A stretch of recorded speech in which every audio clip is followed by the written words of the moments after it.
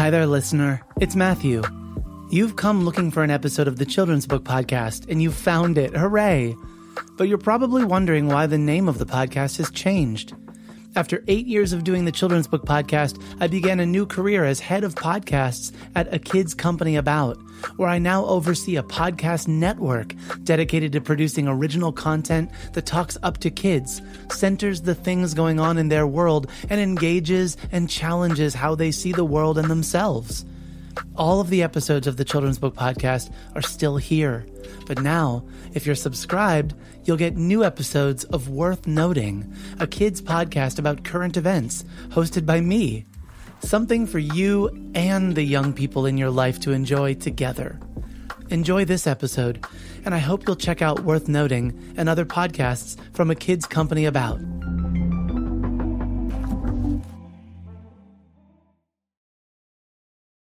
This episode of the Children's Book Podcast is sponsored by Art Walks, kids' shoes based on kids' books. They launched their first line of shoes with 6 designs by 3 artists, John Clausen, Scott C., and Joey Chu. Get your own pair along with other great baby shower gifts by supporting them on Kickstarter. To check out their campaign, click on the link in the show notes for this episode at matthewcwinner.com/podcast, or scroll down to find the link in the show notes displaying on the app you're listening to right now. Support also comes from the Highlights Foundation. The Highlights Foundation is excited to be hosting an important event this June 14 to 16, Building Cultural Competency in Today's Children's Publishing Industry, a working symposium. They've put together a stellar faculty of changemakers to guide you, including Edith Campbell, librarian and social justice advocate, Dr. Debbie Reese, educator and author, Renee Watson, author, educator, and activist, Paula Yu, author and TV writer-producer, Dr. Laura Jimenez, educator and reviewer, and Dr. Marisala Jimenez Garcia, author and educator. Space is limited, so be sure to register for this exciting workshop symposium today. Visit highlightsfoundation.org/programs. That's highlightsfoundation.org/programs.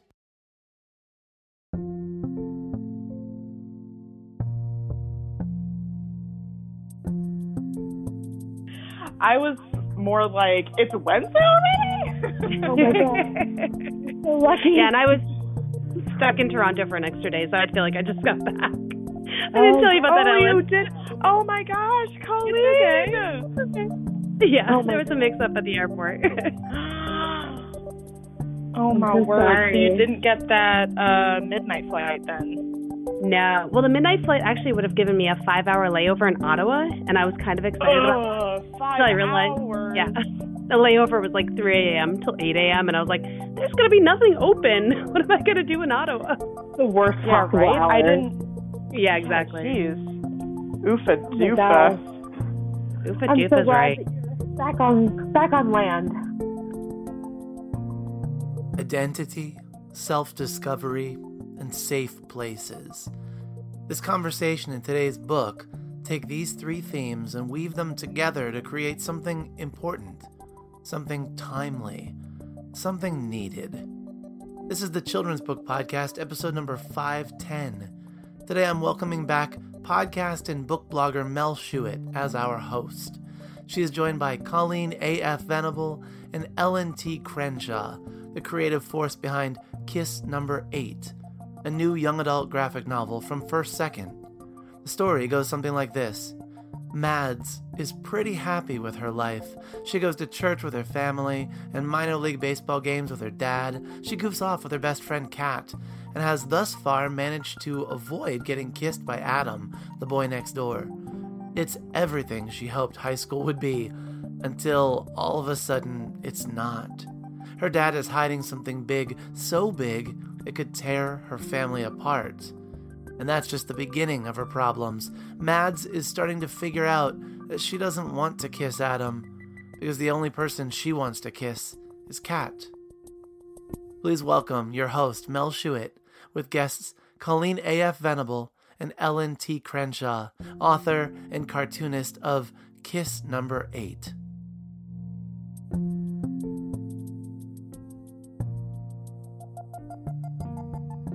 Okay, my name is Colleen Ann Felicity Venable. better known as Colleen AF Venable. Internet ruined my middle name. I am an author, and I write comic books. I like to say comic books, even though everybody likes to say graphic novels.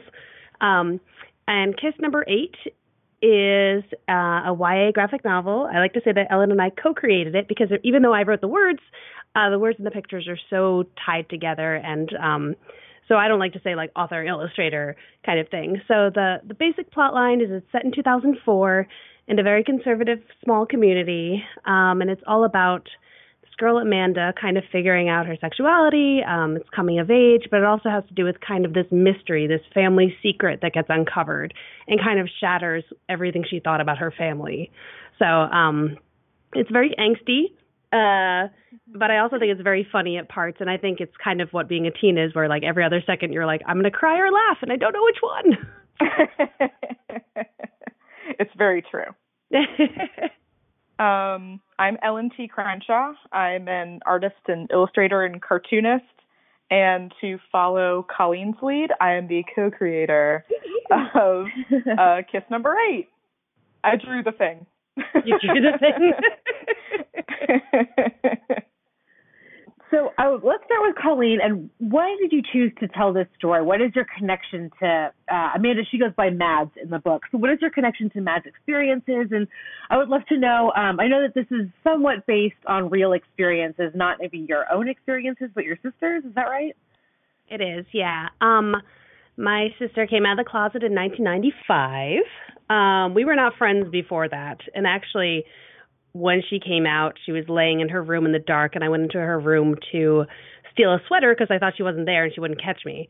And when I realized she was crying, I was like, what the F is wrong with you? Though I believe I said the F word. And she was like hysterical crying, was like, Colleen, I'm gay. And I walked up to her and I punched her as hard as I could in the arm, and I said, duh. And I like walked out of her room. The backstory behind the whole thing was our family was very, very religious. My parents had a very bad reaction. It took them about 10 to 15 years to finally come around, but it was a very tough 10 to 15 years. And at the time, there weren't many YA books that even featured any gay representation at all. As the years went on, I feel like around 2002, there started to be a few more, but I also realized there were these big holes.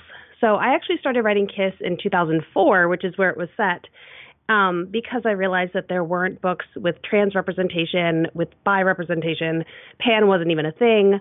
So it was one of these things that it kind of came from the idea of a book that had to do with religion, without religion being the bad guy, and also kind of all these different, I wanted to kind of show everybody.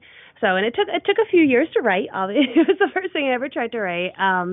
And then it got published. I sold it in like 2008 or 2009, and it just was a long. It was one of those everything that could go wrong did go wrong, but then it went really, really right for like the last year and a half or 2 years, and it's all come together. And yeah, it's so good. I'm so happy, and it became this time period, like this period piece, which is really interesting because a lot of kids now don't realize how hard it was just 15 years ago. Yeah, and especially kids that still is for many. Oh yeah, kids that don't live in a beautiful blue state, they might have some trouble too. And there's again, everything's gray areas. There's good and bad and everything. But a lot of people I know, I've gotten emails from teens that are just like having the same troubles that my sister had coming out. I've always been very like kind of fluid with my who I fall in love with. I refuse to like define myself, I think, because I have this whole like history with my family. But it's a very the idea of somebody finding themselves within religion is very like dear to my heart. Wow. Ellen, how did you find this book? How did you find this story? Well, I knew Colleen. Colleen and I were friends already. We had she reminded me when we first met was at Maine Comics Arts Festival. And it was when we both there's this 9-year-old who was tabling, and he was creating fake IDs for people and drawing their portraits in the little, photo area of the ID. And they were just the most wonderful, unflattering portraits. Oh, yeah. Everyone real looked bad. like a monster. Oh, my gosh. It was incredible. And that's where I met Colleen. You know, we were at the SMECAF. We still have our IDs, which is crazy. Yeah. And a couple of years later, I'm not sure what year that was that we first met, but I believe it was a few years later that Colleen was developing a book of short comics, an anthology that was about, it was called Creepin' Out the Creepers, right? Yes. And she commissioned me to do a short comic for that. And very shortly after that, I got an email from Callista Brill, who was the editor at First Second, asking if I wanted to audition for this book, Kiss Number 8. And I did, and the rest is history. Her audition was amazing. Thank you. We barely had to change anything. It was incredible that I was able to read the whole script before making a decision as to whether or not I wanted to participate in the book. And I was in my room on my bed reading the script and just sobbing because it was so beautiful. Aww. I had the exact same experience. Aww, making everybody cry. I should be happy about that, but I feel bad. It's all good crying. Good crying. Yeah, exactly. I was crying so hard, and I was just hoping with all of my heart that I would be able to draw this book because it just had all of these elements that I really enjoy working on myself, emotional moments between characters, teens, girls, breaking, gender constructs, and it was just something that I really, really wanted to work on. So, as a follow-up to that, what kind of research did you do to sort of get to know these characters? It's so funny that Colleen says that it takes place in 2004 because I got to the end of the book and I was like, oh my God, I can't believe this took place like 15 years ago. I completely forgot. I mean, I grew up, I was a teenager during those exact same years. So I would love to know what kind of research you did, Ellen, to sort of pick out, to make it feel it just felt seamless, just all around. But what kind of, thank you. I'm so glad. You sort of created that world. Well, for one thing, I was also a teenager during those years. So I graduated high school in 2003. So it was very close to about when I was in high school. So a lot of the costuming and design of the characters and such, I drew on my own high school experience. But on top of that, I was looking up, Colleen, a couple of the editors and I have a whole email thread in which we're discussing what type of phones they would have had at this time. Or would they even have a phone? 2004. Right. Yeah. Or if they even would have a phone. And luckily, because I was in high school around the same time, I was able to, draw on that experience and say, yes, some of us did have phones, but not all of us. Mm-hmm. So, what type of phones do we have? I was researching some characters have flip phones and some of them have those Nokia bricks. Oh, yeah. And hell yeah, Nokia brick. I dropped that thing down a flight of stairs. Yeah. And the person was still on the phone with me. They didn't even, they were still talking, did not realize anything had gone awry. I think I still have mine because I'm worried about getting rid of my snake score. I had such a high score that I'm I don't even have a way to charge this phone, but I carry it around to be there's a high score in here. You never know when you're going to need a burner phone anyway. Exactly. I think the other biggest piece of research I did was AOL Instant Messenger, because even though it's off-brand, right? It's not AOL Instant Messenger, but it kind of is. I wanted to get that look and feel for a lot of the book. A lot of conversations take place over an iChat type of thing. Mm-hmm. So I wanted to get that right visually. So, boy, do I have a lot of reference on my computer. just for like the, login screens and all that. I was going to say, do you remember logging into AOL? Oh my God. Oh, I know. And I had so many names. It was like I had like 10 names, and it was like everybody knows this name but this one person. Everybody knows this name but this one person. Fun fact, there's a friends list on Mads's AIM. Her sidebar? Yeah. Yeah, her sidebar has a list of names, and some of them are characters in the book, but some of them are like my friends' names when we were in high school. One of them is my sister's. That's so great. I didn't know that. That's amazing. Yeah, there's one that's like XX, I like Clooney XX, and that was based on my best friend Shannon's, who also had a ton of names, but that was one of them. She had a huge crush on George Clooney at the time. Is that like ER Clooney? I believe so. Gotta be. Yeah. I think that was right when he started like breaking out of ER. Yeah, I think it was like post ER, but like, I mean, that was also a time of cable and reruns, so we definitely saw it on, TNT and whatnot.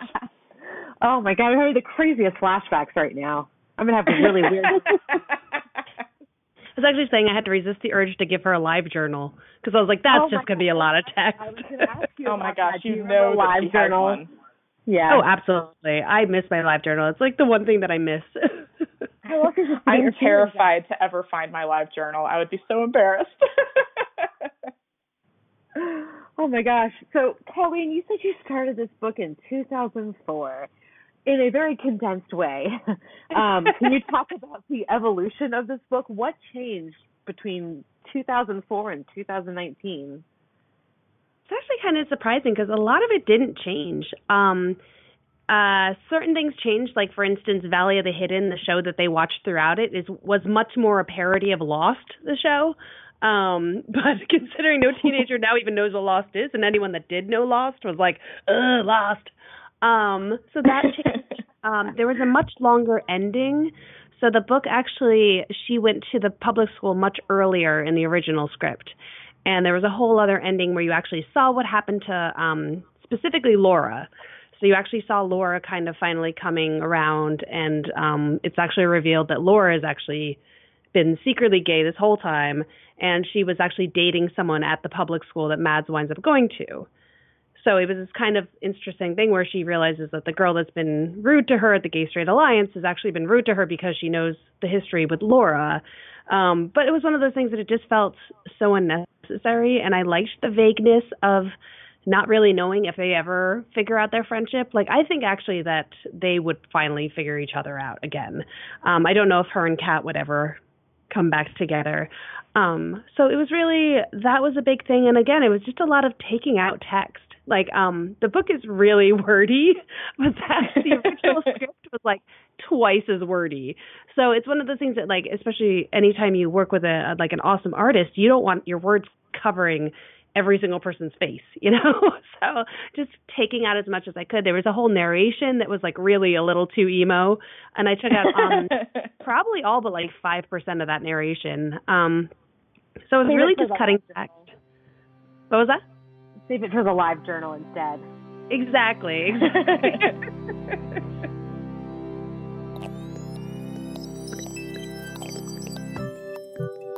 Support for the Children's Book Podcast comes from Storyteller Academy. Learn the art of storytelling from published authors, illustrators, and editors at Storyteller Academy. Sign up today at storytelleracademy.com. Support also comes from Bharat Babies. Bharat Babies produces children's books about India with a story for everyone. I've featured their books several times on the podcast and through blog posts, but now I've got a special offer for you, dear podcast listener. Visit bharatbabies.com and get $5 off any purchase of $19.95 or more when you use the code READINGISRAD. That's bharatbabies.com, BHARATBABIES.com. Offer code READINGISRAD. So you already started talking about this a little bit, Ellen, but I would love to know how you put a little of yourself into Colleen's story. Oh, wow. There was something funny that happened this past weekend at TCAF, where Toronto Comic Arts Festival, um, where someone saw me who had not met me before but had seen the book and said, "I knew it was you because you look like your art." And I Whoa. thought that I thought that was really cool. I was very flattered. But I think that this is pretty common with artists where we draw a little bit of ourselves in every character, and in my case, it's almost literal because I use a lot of self-reference. I take a lot of photos of myself in different poses and gestures throughout the book. I mean, there's hundreds and hundreds of these photos. So quite literally, every character is me a little bit. Yeah. I don't know if that answers your question, but it's almost kind of in a very literal sense that the characters are me. That's interesting because you always want to, Colleen created the text, but you want to know sort of how you're able to take her text and make it, you make the story a little bit your own as well. Well, my jam is showing emotions and hoping to get that across as clearly as possible. And in order to do that, I have to act out the script a little bit. And so, comics is acting in a lot of different ways. And some people don't need to act it out necessarily to be able to convey it in comics, but I do. So, if there's a scene where maybe someone's sad, but it's a very subtle type of sad, I might try to, stand up, get out of my chair, and be in that moment. So I'm feeling a lot of what the characters are feeling, and I'm trying to transpose that onto the page. One major consequence of that is I kind of ended up falling in love with Kat the same way that Amanda did. Because so sad. Well, in order, she's supposed to be this desirable character, right? She's very charismatic, and our main character loves her, and so I needed to love her. Mm-hmm. So I don't know, in working with these characters, and especially over the course of the 2 years it took me to draw the book, I became extremely close with them as if they were real people, and I feel very protective over them.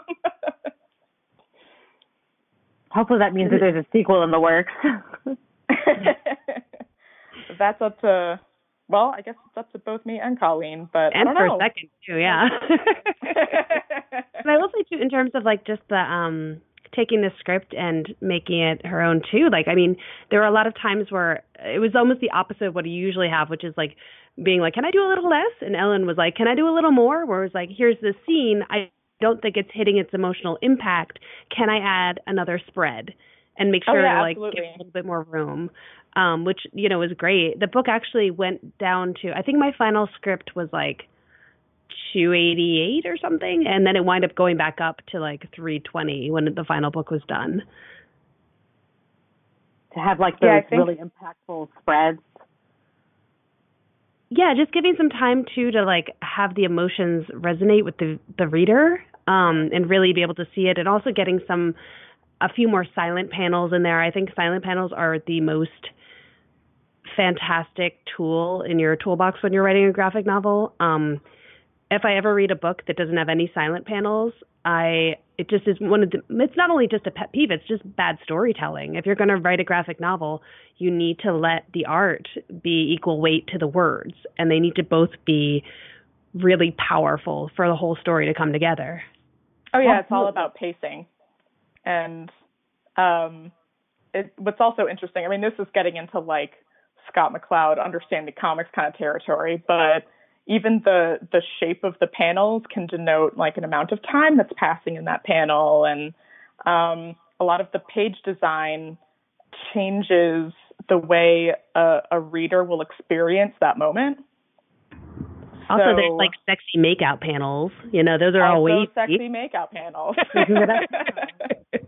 I actually do presentations on how we read and understand graphic novels, and I use that all the time. Scott McCloud's book all the time. Oh yeah, absolutely. It's an interactive medium. Yeah. Before I forget to ask Ellen, what did you use to create the illustrations? I sketched them and penciled them in Photoshop. And I used, for anybody who's into specifics, I used Frendon brushes. There are there's a red pencil and a blue pencil that are my favorite. And then I printed out the pencils onto hot press watercolor paper and inked it traditionally from there, including, all of the gray tones. And then scanned it back in the computer. That sounds like it took some time. It's a lot of work, but the inking is my favorite part. And as much as I enjoy creating things digitally, nothing beats inking by hand. For me, it's faster. I can't Control Z anything. And there's also something really beautiful about like happy accidents and living with, putting a line down and having to live with it, whether you love it or you don't. And time also changes the way a page looks, certainly. So I'll put a line down, hate it in the moment, and then the next day look at it and say, hey, I really like that line I drew. Nice that you have that confidence. It doesn't always happen that way, but it's nice when it does. Colleen, what was the coolest part of watching Ellen create these illustrations? What were you the most excited to see, or what surprised you the most when you saw the final product? That's hard. I have to say the original character designs, I was so shocked at how much they were like the characters in my head. Yay! And then, I know, so good. And then also like even like the design of Nate, who, is really interesting, charismatic, kind of quiet guy, but like goofy. He just is so like the boy I would have crushed on in high school, It's like, and she didn't know that I had a thing for like really tall and lanky with really big ears and like probably a person of color. Cause I was like, yay, there's like 10 of you in my upstate New York high school. Like you feel weird. I feel weird. Yay. Let's be friends. She's an amalgam of every boy I've ever had a crush on. So yeah, just the character designs were so fantastic. I love Justin Darien so much. I love Kay. I think he's just the perfect like teenager who's trying so hard to be punk. Like his outfit is just like so good. In terms of the actual pages, there were a lot of pages that just little moments that became my favorite. My favorite page actually, and I actually just got this from Ellen, and I'm framing it right now and hanging it on my wall. Well, not exact moment, but eventually I'm gonna frame it. It's the scene where Mads goes to the club for the first time, and she meets the bouncer and Jerry, and he just has this like the way she drew his like beard, scratchy beard hair is like so obvious. It's like a a shadowy, weird looking beard, and just the facial expressions when he draws a smiley face on Mads's hand, and she turns her hand over and realizes that this like super scary guy just drew a really cute little smiley face. That moment I just think is so charming, and it also has this like ba-bam moment with Kat. Yeah, exactly. She's like against she's the wall, boom like, in hello. her hot punk outfit Exactly. that I wish I had. And like little casual things like she's smoking but immediately throws a cigarette so Mads doesn't see it. It's like, I don't know, there's just so many little moments there. So yeah, I basically squealed at every single page arriving. So so sweet. Oh, can you guys tell me what you're each working on now? We can start with Colleen. Sure. I just finished up the first book of a new series called Katie the Cat Sitter. It is a younger book. It's about a 12-year-old girl that needs an after-school job, and she gets a job cat-sitting for her upstairs neighbor. And granted, this is a pet-free building, so her upstairs neighbor should not have cats, and her upstairs neighbor should definitely not have 217 highly trained evil villain cats. Yeah. Wow. So it's basically like this girl is working for the biggest evil villain. It's a world with superheroes. So it's kind of my version of, a superhero world. But the star is this 12-year-old girl who has no powers other than trying to figure out how to cat sit.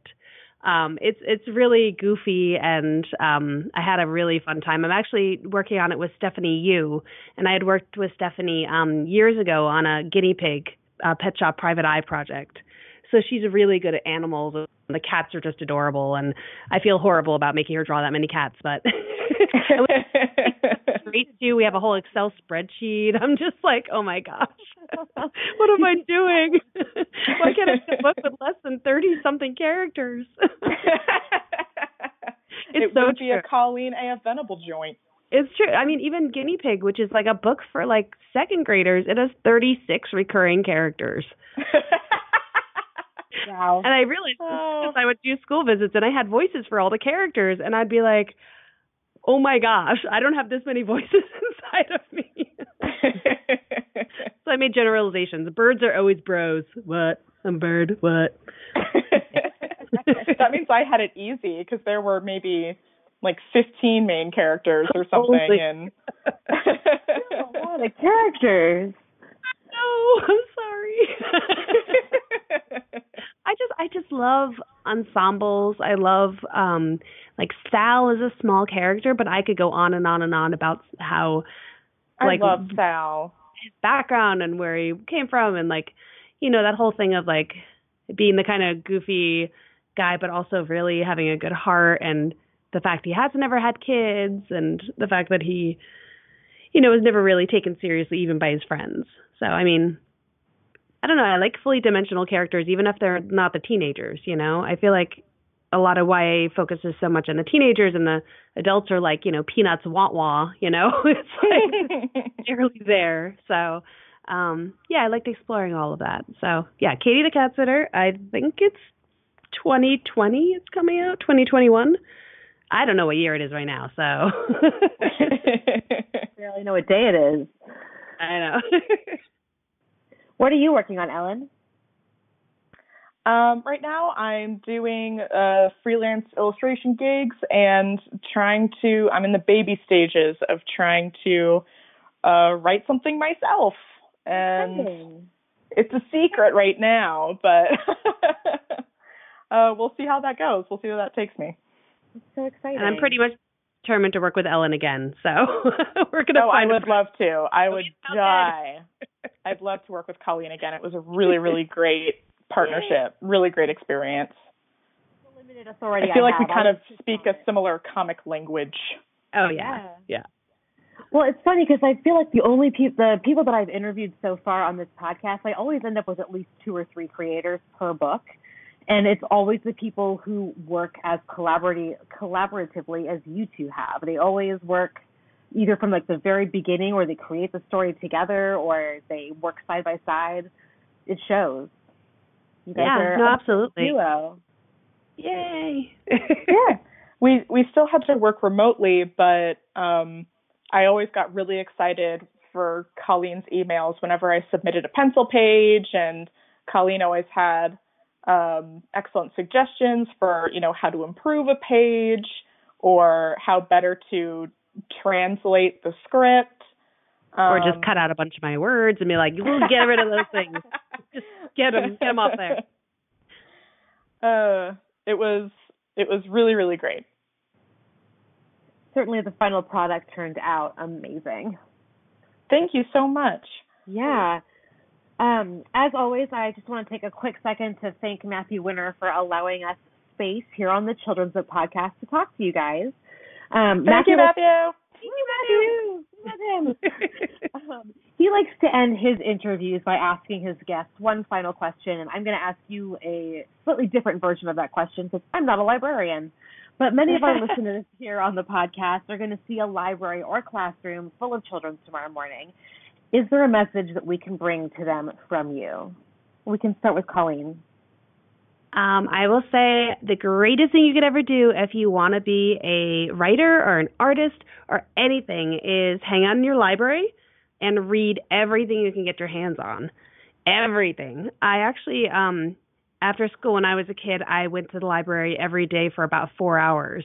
And I really think that just reading so much was the thing that made me really start to love books, and the idea of trying to make a book was really big. And also, I had never met an author.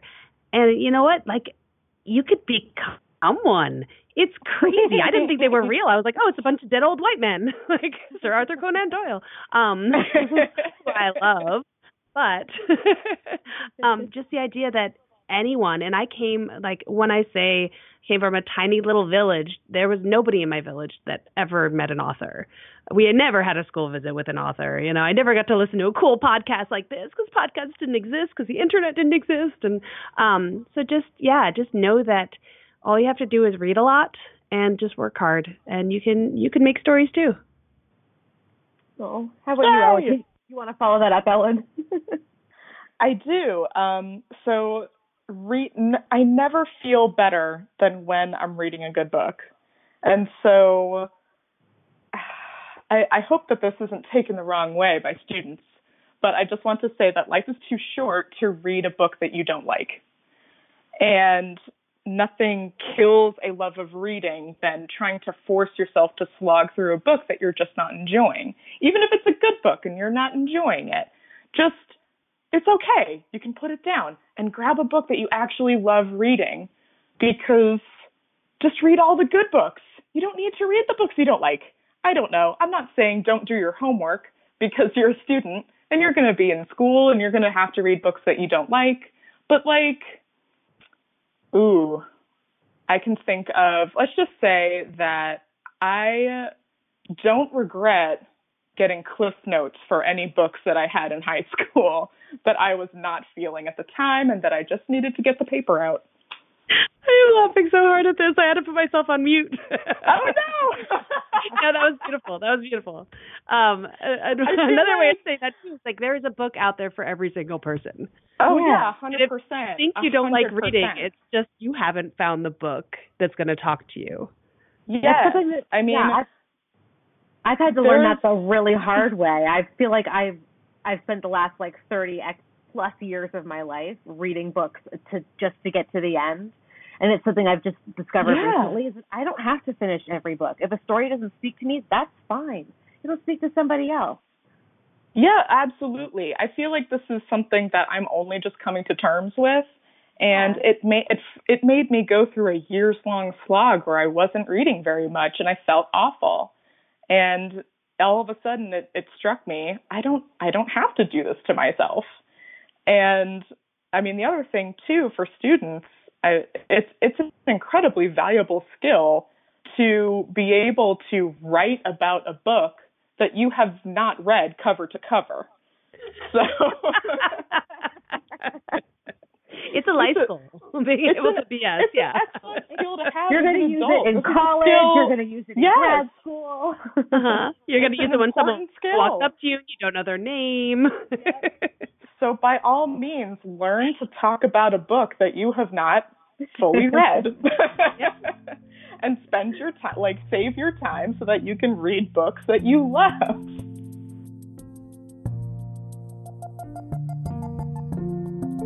This is Mariana Llanos, author of the books Tristan Wolf and Poesía Alada, among others. The Children's Book Podcast is recorded and produced by Matthew Winner in his library studio in Ellicott City, Maryland. You can subscribe to the podcast and access the archive of over 400 episodes at matthewcwinner.com/podcast. Our theme music is by Poddington Bear, care of the Free Music Archive. All views and opinions expressed on the show are those of the individuals and do not reflect ideas or viewpoints of the publishers of the books referenced. Want to help out the show? Writing a review on iTunes or sharing the podcast with friends through Facebook, Twitter, word of mouth, or any other means helps reach more listeners, which leads to more content and more amazing guests. And that's a very good thing indeed. Before we leave, I want to give a shout out to all of my patrons, those folks who are supporting the podcast and keeping the lights on, care of our Patreon page. Thank you, Jenny Sue, Amy, Sarah, Kate, Lisa, Darshana, Marianne, Jarrett, Anitra, Mike, Lynn, Link, Corina, Cynthia, Elaine, Doug, Judy, Amanda, Ruth, Laura, Teresa, and others who are coming with me on this journey. You're welcome to come with us too. Just visit patreon.com/MatthewCWinner and pick the support tier that's right for you. Teamwork makes the dream work, and each of you are helping to provide the tools necessary to make this podcast even greater. Thank you.